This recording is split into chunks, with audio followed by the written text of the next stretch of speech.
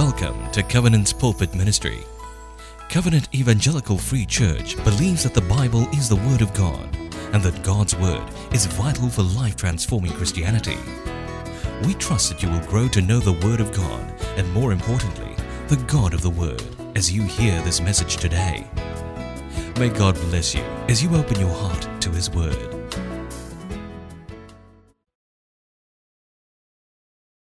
Good morning, everybody. Welcome back to our second service here at BPJ Center. And we have been doing a series of messages in the book of Daniel as we place our lives into God's hands. So turn with me, please, to Daniel chapter 9. We're going to begin at verse 20, right? Daniel chapter 9, verse 20. I trust we were here when Pastor Ivan was here last week on verses 1 to 19. Okay, so verse 20 now, verse 20.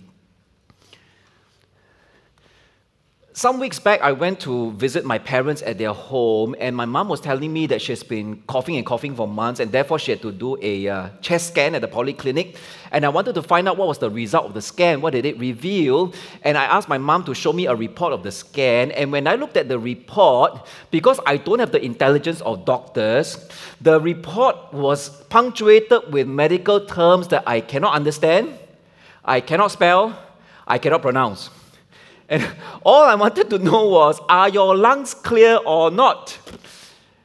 And so when we come to Daniel chapter 9, it's a bit like that when, if we are in the place of Daniel, and in the words of a commentator on the book of Daniel, this is what he said. Have you ever asked what you thought was a simple question, only to be utterly baffled by the depth and complexity of the answer? Perhaps you asked a brain surgeon how he knew where to make the incision or cut, a nuclear physicist to explain how atoms are constructed, and once they started to talk, you found yourself completely mystified. Hokkien say catch no ball. You were looking for an explanation along the lines of Science for Dummies series, only to discover fairly rapidly there are some subjects apparently not suited for dummies to learn. There may be a reason why rocket science for dummies is an oxymoron. Now, when we come to Daniel chapter 9, here was the prophet and the intercessor Daniel praying and pleading to God for Jerusalem. They have been under exile in bondage as slaves in the Babylonian Empire for close to 70 years. 2 to 3 generations have passed, and now arise in the world scene a big boy called the Persian Empire. And he saw in the book of the prophecy of Jeremiah that the 70 years of the prophecy of the exile are coming to an end. And therefore he pleads for the mercy of God. Remember your people even though we have sinned. And God dispatches the angel Gabriel. We pick it up now in verse 22. Verse 22. God dispatches Gabriel and then comes to tell Daniel through Gabriel, in answer to his prayer, he made me understand, he meaning Gabriel, speaking with me and saying, "O Daniel, I have now come to give you insight and understanding. At the beginning of your pleas for mercy, a word went out, and I've come to tell it to you, for you are greatly loved. Therefore, consider it done. Your prayer answered. Good night." That's not in your Bible, right? Verse 23, therefore consider the word and understand the visions. Like, another vision. And what God unfolds through the angel Gabriel from verse 24, which we will pick it up later, onwards, is not just about the 70 years that's coming to a close at the end of the exile, but it's 70 weeks. And what scholars have found is that the word weeks is literally sevens.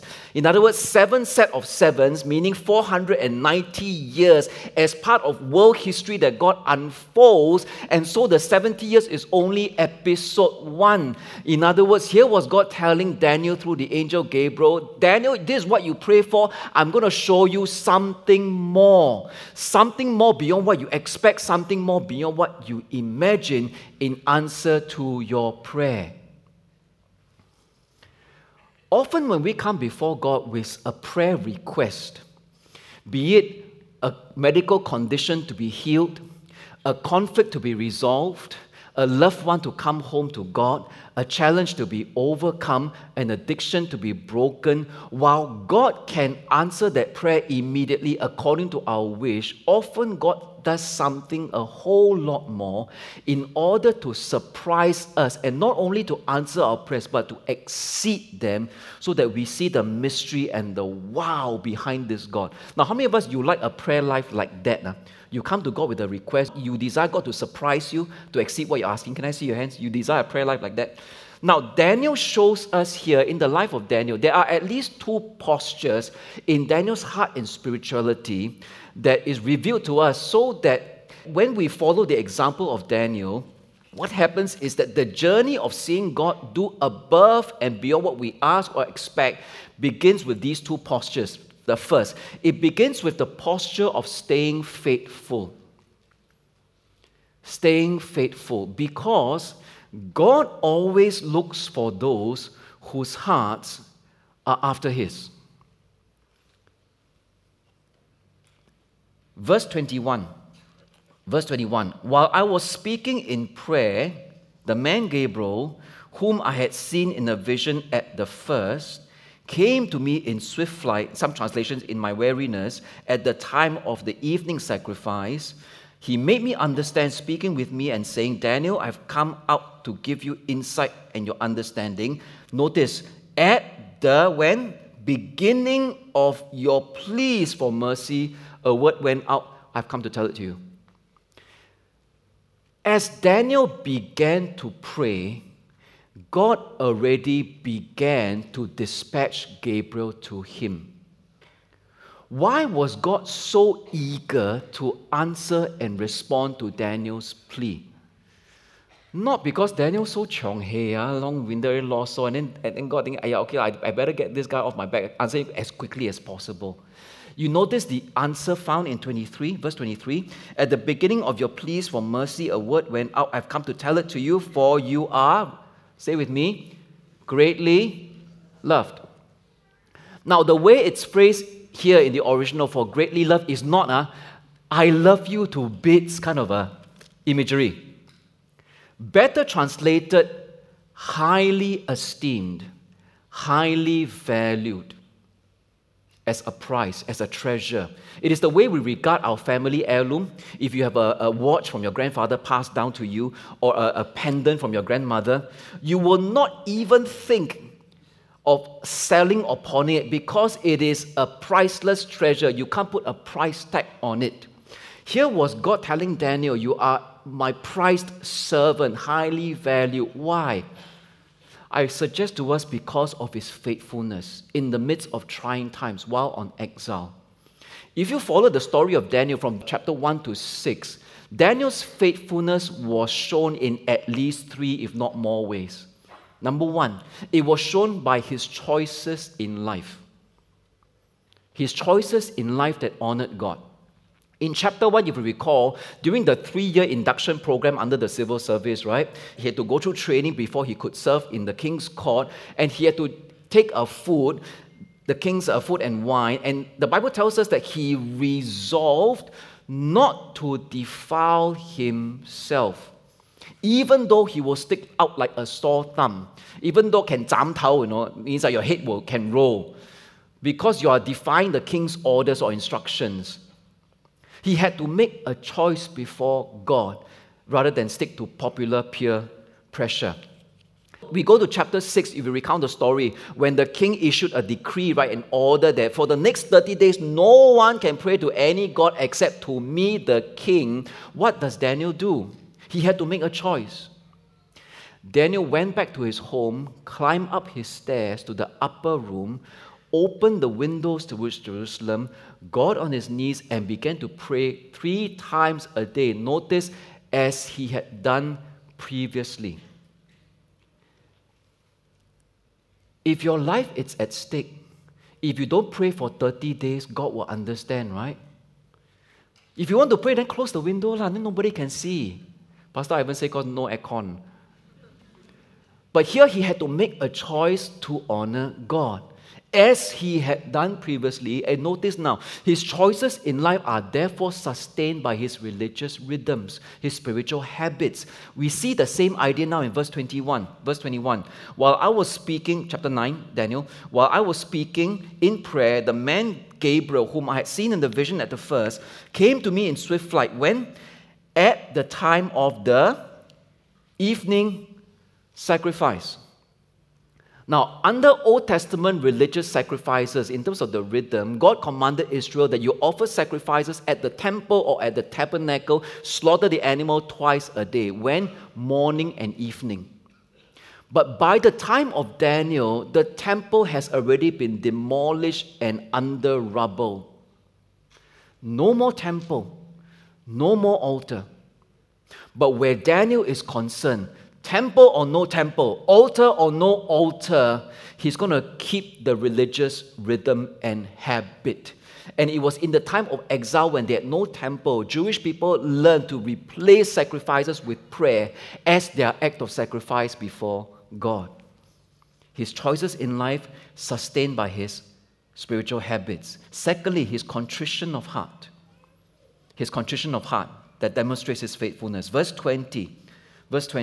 While I was speaking and praying, confessing, notice, whose sin? My sin and the sin of my people Israel. Nothing in the book of Daniel suggests to us Daniel had lived a sinful life. In fact, if there was anybody that passed the test of being righteous, being morally good, it was Daniel.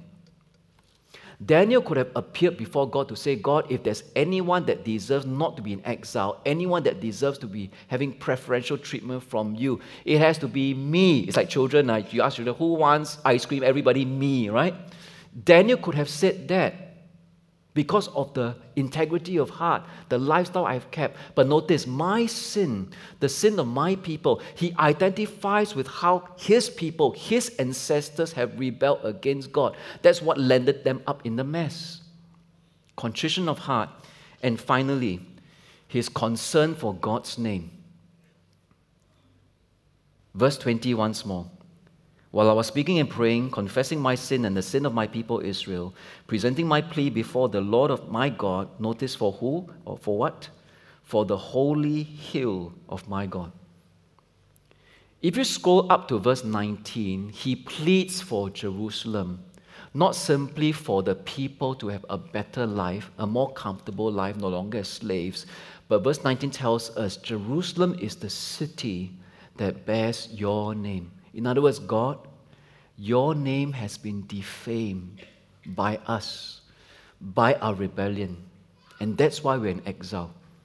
In those days in ancient warfare, when two nations clash in terms of their armies and in war, it is believed that it's not just the two nations that are fighting, their patron gods are actually fighting. And the stronger patron god will win the weaker one, and that decides which army or which nation wins. But the Bible tells us that it was actually God, in chapter 1 Daniel, even though Israel lost and came under oppression, God put Israel into Nebuchadnezzar's hand. And he's going to show, if you look at the story now, even Nebuchadnezzar, even King Darius were not only his vessels, he's actually a pawn in God's hand to move history and to turn Israel to repentance and fulfill prophecy. And here was Daniel pleading, God, your name is at stake. It appears to the rest of the world that you are weak, you are impotent, but we know you as the Most High God. Demonstrate yourself again. Concern for God's name. Stay faithful because God always looks for those whose hearts are after Him. One of the critical values that the world desires, especially in the post-pandemic world, is called being resilient, right? Meaning that you're able to bounce back from a setback, be it COVID or be it a mental health challenge, and you're able to function. But in light of Scripture, we see being resilient is simply the expression, the fruit. God looks for something deeper as a root, as something He puts an even higher price tag on. is not simply being resilient, but being faithful. Faithful to the call of our lives, so that not just simply bouncing back, but if need be, staying put. Staying put where God has called us. Staying put to be that servant, be at the workplace or on campus, in the army camp. Staying put and fighting for your marriage because it is the will of God. And by God's help, pushing through and seeing Him at work. There was an author who won a Victorian Prize for Literature in 2019. He wrote a book, and all this happened when he was held under hostage in a detention center on a small island as part of Papua New Guinea. And he won a book prize worth about 100,000 Aussie dollars. How in the world did he write this book while under detention and locked up in that room? He did it via WhatsApp. He would send WhatsApp messages to his translator, one message at a time. So he would write, he would send, he would write, he would send. And this kept on going, not for weeks and months. It kept on going for 5 years while the translator kept translating what he has sent via WhatsApp, compiling, publishing, until the day the book was ready, all 374 pages of the book. One WhatsApp message at a time. For some of us, my friends, this is what faithfulness could look like for us as we journey on this side of eternity. One message at a time. One temptation at a time. One prayer at a time. One fire to fight at a time. I know for a CGL in Covenant, he wakes up and at 6 a.m. every morning, he would send a prayer to his CG via WhatsApp to encourage them, to invite them to look to God again as they begin the day together. That's his show of faithfulness to God. For some of us, it could be that every time the temptation comes is to send that text for prayer, be it to your trusted brothers or sisters, so that you can journey together and not alone. For others who are dating, keeping to the boundaries you have agreed upon, these boundaries physically that honor God and honor one another. And for some of us, it could mean Saturday night setting the alarm at 15 minutes earlier than you usually wake up on Sunday, so that you can arrive earlier, settle in, so that we don't rush the process and we give to God the worship that is due and deserving to Him. Stay faithful because God always looks for those whose hearts are after Him. Secondly, the journey of seeing God do above what we expect begins when we stay hopeful. For God often works beyond our preferred timelines. Stay hopeful. Now, verse 24 onwards is where the angel Gabriel, under the instruction of God, begins to unfold, all right, what's going to happen as part of world history. Now, this is where it gets a bit tricky, okay, as a heads up. That because scholars themselves are a bit divided, they have not completely agreed, we are kind of treading on holy ground and on very humbling ground, okay? But allow me to just try and summarize what the vision is. 70 weeks, or better translated, 70 sevens, which means 70 times 7 equals 490. Most scholars conclude it's 490 years. It comes in 3 sets or 3 episodes. Episode 1, 7 sevens. Sounds a bit like rugby, but 7 sevens, where the word to restore and to rebuild Jerusalem, either by Cyrus or by God or by one of the kings after Cyrus. Okay? And then there is a coming of an anointed one and a priest as part of that. Now, the second episode, 62 sevens, and the square brackets are those actually number of years total. The building again of the city of Jerusalem with a defense system. In chapter 9, you see that it's with a square and a moat, but essentially it's a defense system in troubled times. And then the final episode now, one more 7 years, where the anointed gets cut off, prince and people come, which is the oppressors, to destroy Jerusalem and the temple, and then they stop sacrifices for half a 7, or about 3.5 years. Scholars are divided and wondering, first of all, is this meant to be something symbolic or literal? Literal meaning that these are actually events that happen in world history. Now, some hold to it that it may be symbolic, and there is grounds for that because in the New Testament, when Simon Peter comes to Jesus, feeling very smart about himself, asking Jesus, how many times should I forgive my brother who sins against me, right? Is it 7 times? His head is swelling because rabbinic literature says that you are only required to forgive your brother up to 3 times. But he says up to 7 times, thinking he's more spiritual. And then Jesus' answer is, no, not 7 times, but 77, meaning 70 times 7. I don't think Jesus means it literally, but it's the whole idea that you forgive your brother to the full, as long as it is necessary, beyond the law to its completion. You get the idea? So, back to Daniel chapter 9, therefore, the whole sequence of events, the number of years could be symbolic, number one.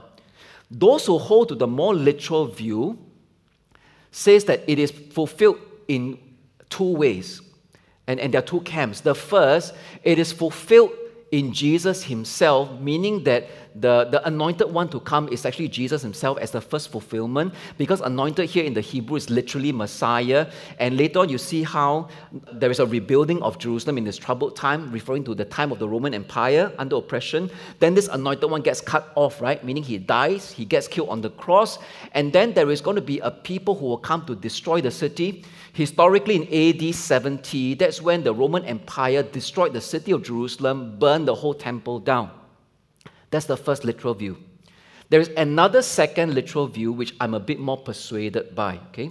Which refers to the anointed one not first fulfilled in Jesus, but first fulfilled in Cyrus. Don't stone me yet, okay? Let me unpack why. Historically, if you go to the start of chapter 9, the Persian Empire had just risen in power. That's number one. It will fit better with the context.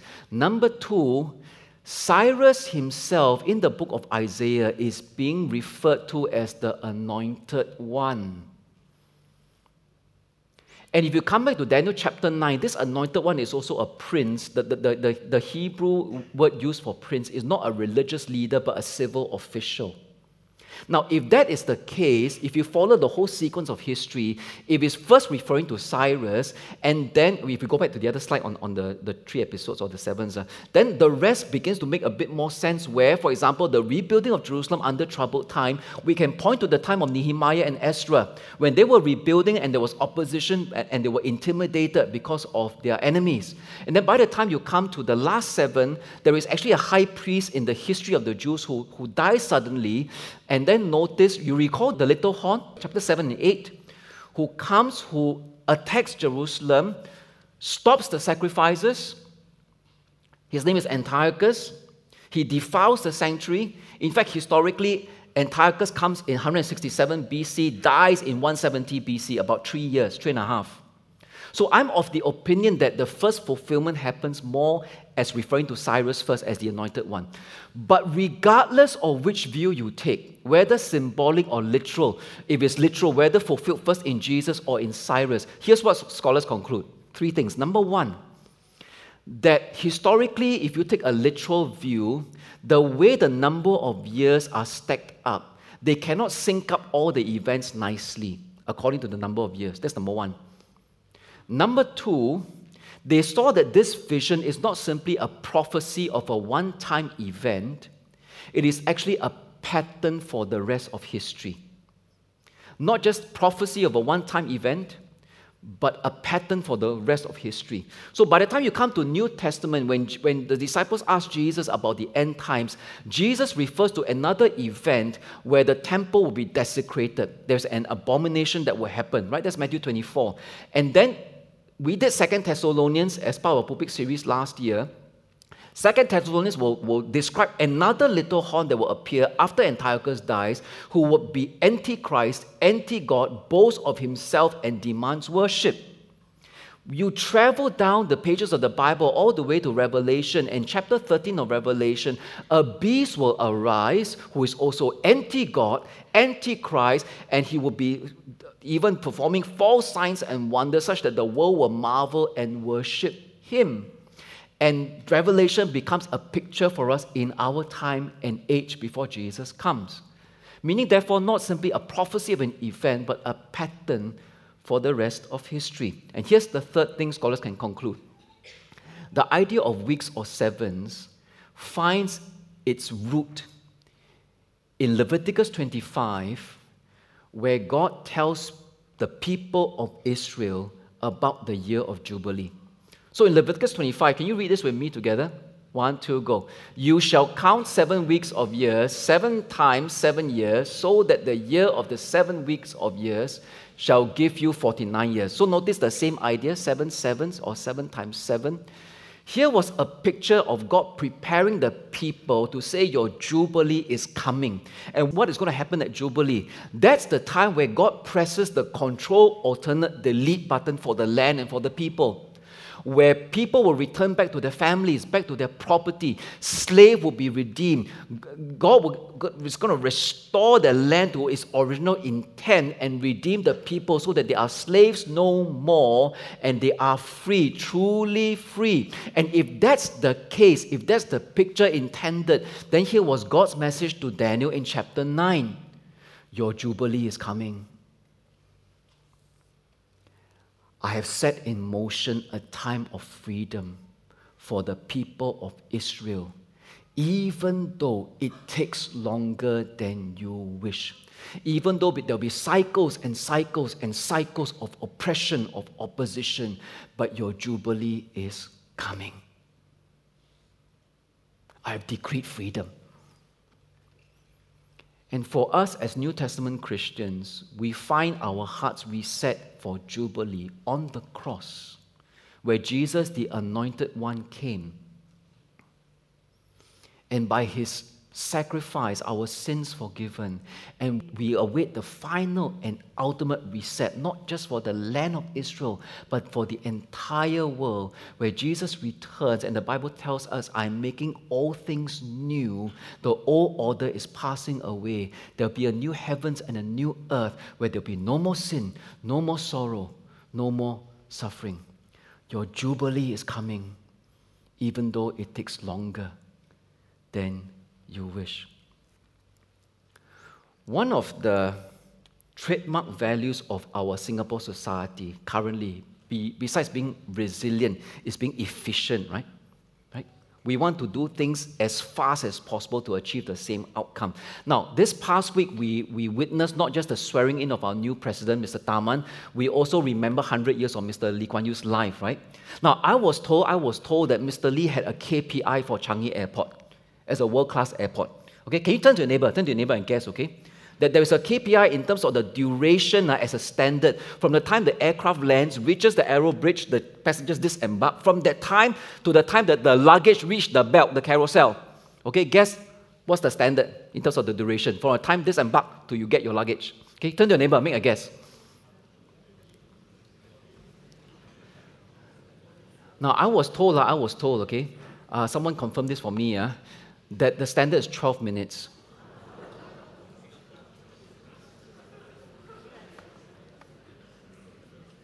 In our world today, that's what we value, being efficient, being fast.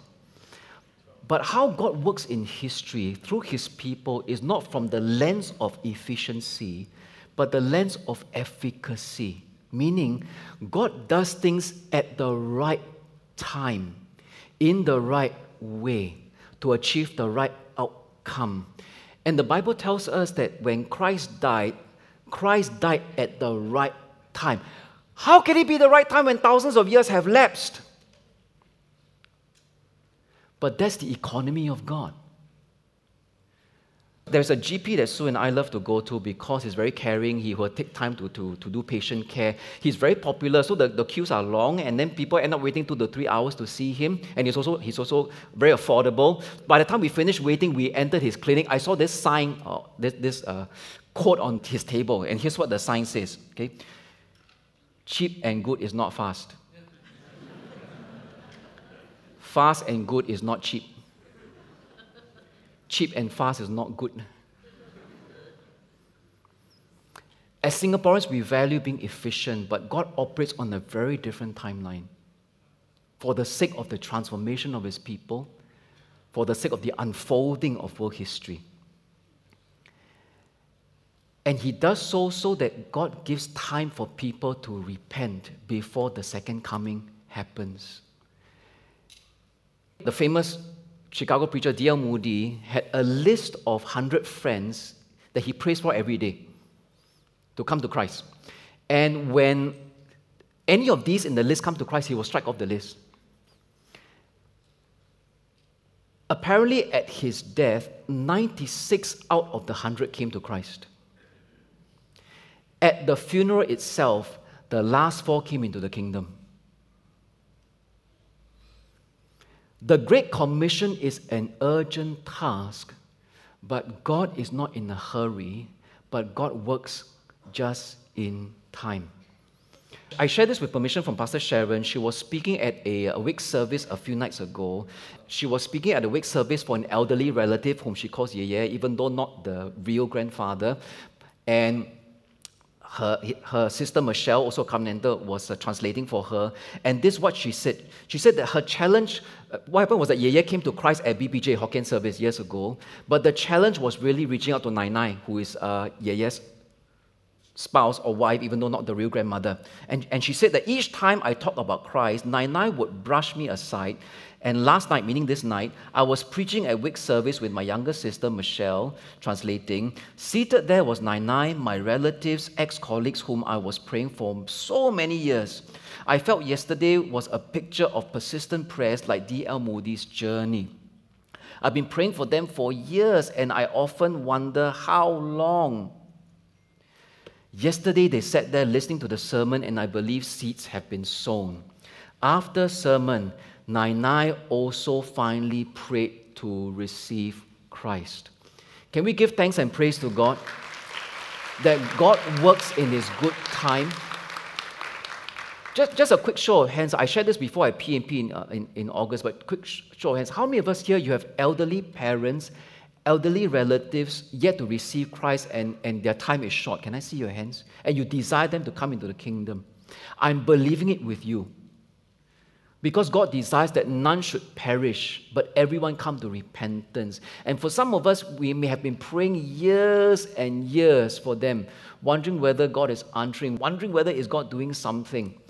I wish I had time to share with you stories after stories of covenanters praying for their parents and in good time coming into the kingdom. When I was a district pastor at Woodlands, one of the covenanters' father came to Christ. I had the honor to baptize him that evening. The next morning, he went home to the Lord. I myself prayed a good 9 to 10 years, week after week, for my parents before they came to Christ. I had the honor to baptize my own stepfather at Woodlands in those years. I want to encourage us as spiritual family. Martin Luther says that prayer is not overcoming God's reluctance, but laying hold of God's willingness.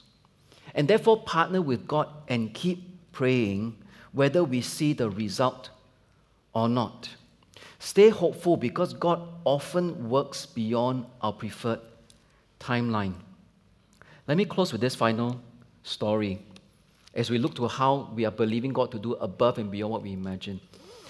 Jono just now shared during our worship time about Ryan. Those of us who follow Pastor Kai's Facebook will be familiar with this 15-year-old boy. Ryan suffered for 10 years with an autoimmune hepatitis condition and needed a liver transplant. And Pastor Kai sounded the call at Woodlands Center. 15 people came forward to volunteer for the liver transplant and to see whether the liver matches. Along the way, you will recall 8th of August, we were here, right? The night before National Day, praying for MP Edward Shah, and then going out to pray for our BBJ community. That same night, Woodlands CGs were out at the city center. They were praying for the nation.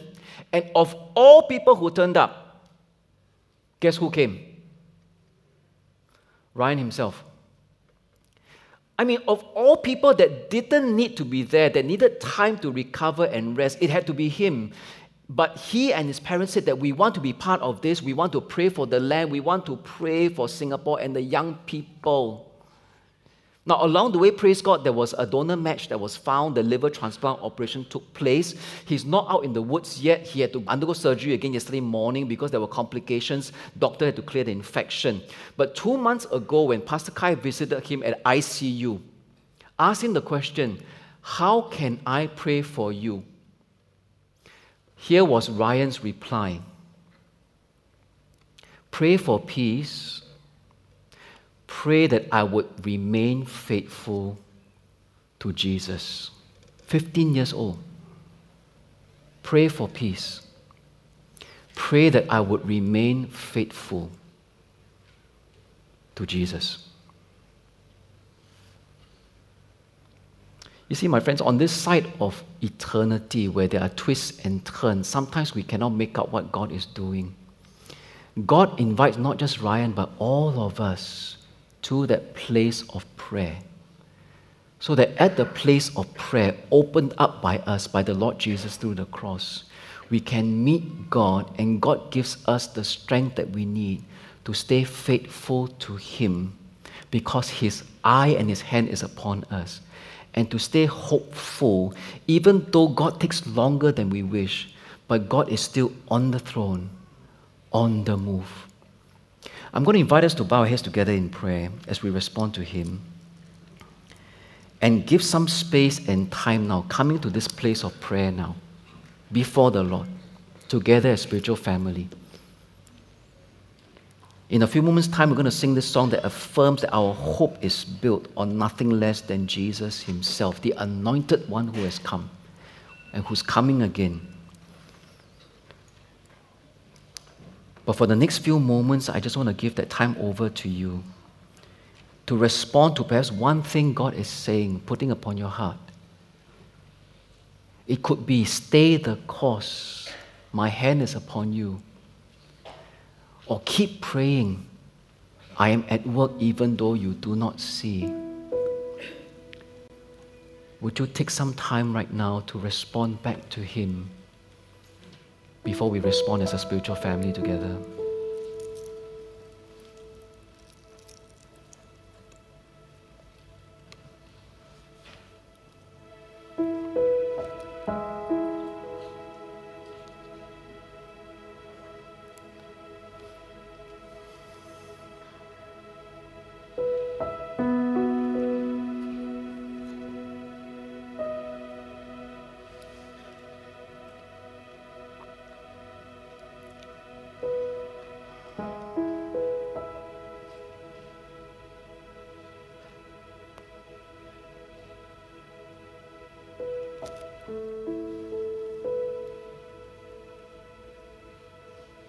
As we come before God right now, I'm going to pray a prayer on our behalf. And if that prayer resonates with you, it echoes the very desire of your heart, I'm going to invite you after that just to put up your hand to indicate that to God, to me. And we're going to pray together and believe God not only to answer it, but to exceed it and to surprise us. Here's how this prayer goes. Father God, your will is totally sovereign. You are the God on the throne, on the move. Even when I don't see or understand. And your will is gloriously redemptive. For you desire that none should perish, but everyone come to repentance. Lord, I don't understand the twists and turns, why it takes longer than I wish. Your will is sometimes puzzling, but I know by faith that your delays are not your denials, and your will is perfect always.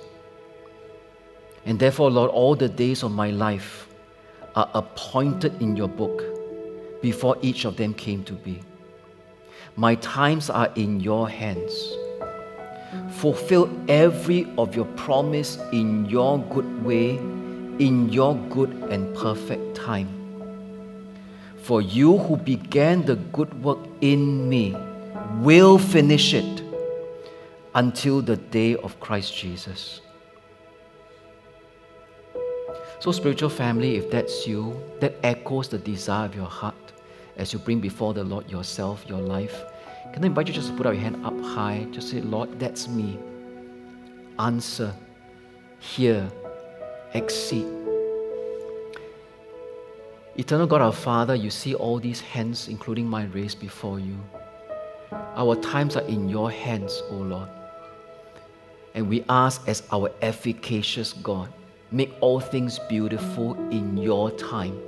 Be pleased not only to hear and answer, be pleased to surprise us beyond what we're even asking or understanding. Be pleased, O Lord, to surprise us with salvation in our families, at our workplaces, at our schools, at our army camps, wherever you have placed us as your children and servants, so that as we keep coming back to that place of prayer, as we keep calling upon you, thank you, Lord, that you will keep responding for the sake of your own name, O God.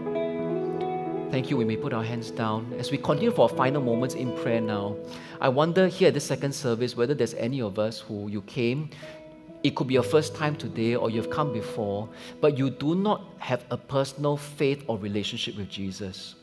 And you hear this morning there is an anointed one, there is a prince who has come so that God can do a reset in our heart and give us a brand new start. And if you desire that brand new start with Jesus, here's how this prayer goes. I'm going to pray it, and if that's your prayer, I'm going to invite you likewise to put up your hand up high. I'm going to acknowledge you, pray with you before we sing this song together. Lord Jesus, you have come as the anointed one, the Messiah. Do a reset in my sinful heart. Thank you for the cross, which makes this reset and brand new start possible. I invite you in. Do what only you can do to save, restore, reset, so that I can taste a new freedom and tell it to others. So my dear friend, if that's you, can I invite you, that echoes your very heart. Through that prayer, you came in not as a Christian, but through that prayer, receive and put your faith in Christ for the very first time. Can you just put up your hand up high? I just want to acknowledge you, pray with you before we respond with this song together. Be it here or at the overflow. Eternal God our Father, we thank you that every time the scriptures are open, you show us glimpses of yourself and invite us to relationship with you. Therefore, we ask for our friends and guests who are here, if they have yet to come to a place of putting their trust in you, be pleased to wow them with how real you are. Until that day, their hearts are open wide to call upon you. We give you thanks. We ask this in Jesus' name, and we say together, Amen.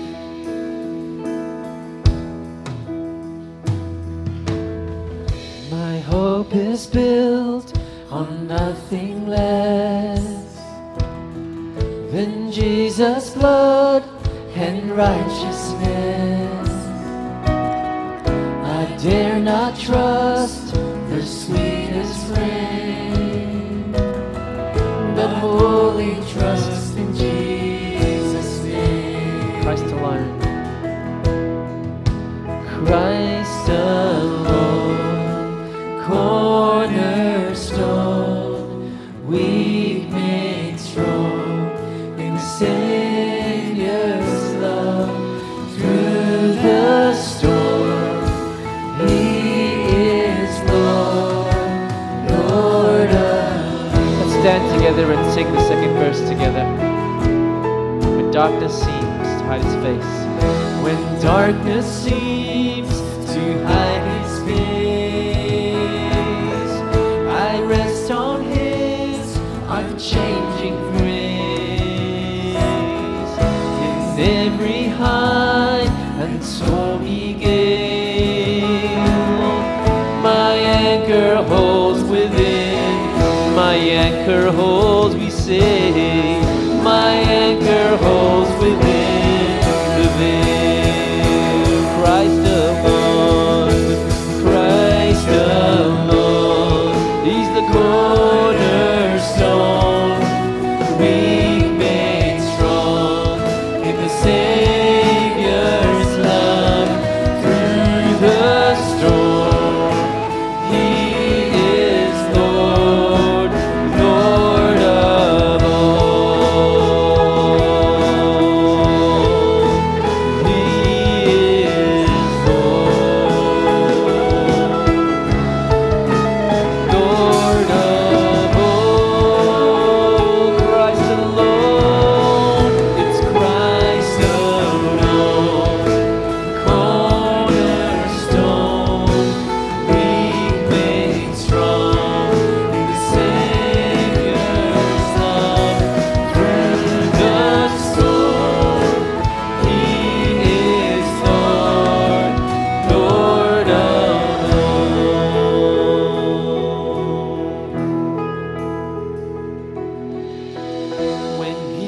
shall come with trumpet sound.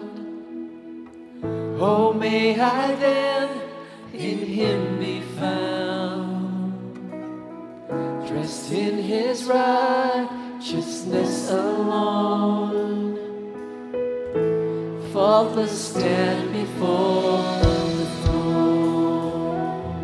Christ alone. It's Christ alone. He's the cornerstone, weak made strong in the Savior's love. Through the storm, see that He is Lord, Lord of all. Declare right now in each life here, Christ alone. He is the cornerstone. Weak ones like us, who made strong in Jesus. Through the storm, Say that He is Lord, Lord of all. through the storm, He is Lord. We say, but Through the storm, He is Lord. Through the storm, He is Lord. Through the storm, He is Lord, Lord of all. Amen. Praise you, Lord. Oh, Lord. Praise you, Lord. Salvation comes from you and you alone.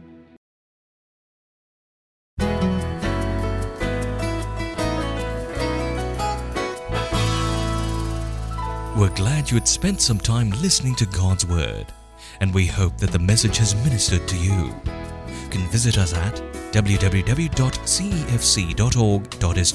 for more sermon titles. God bless you in your spiritual pilgrimage ahead.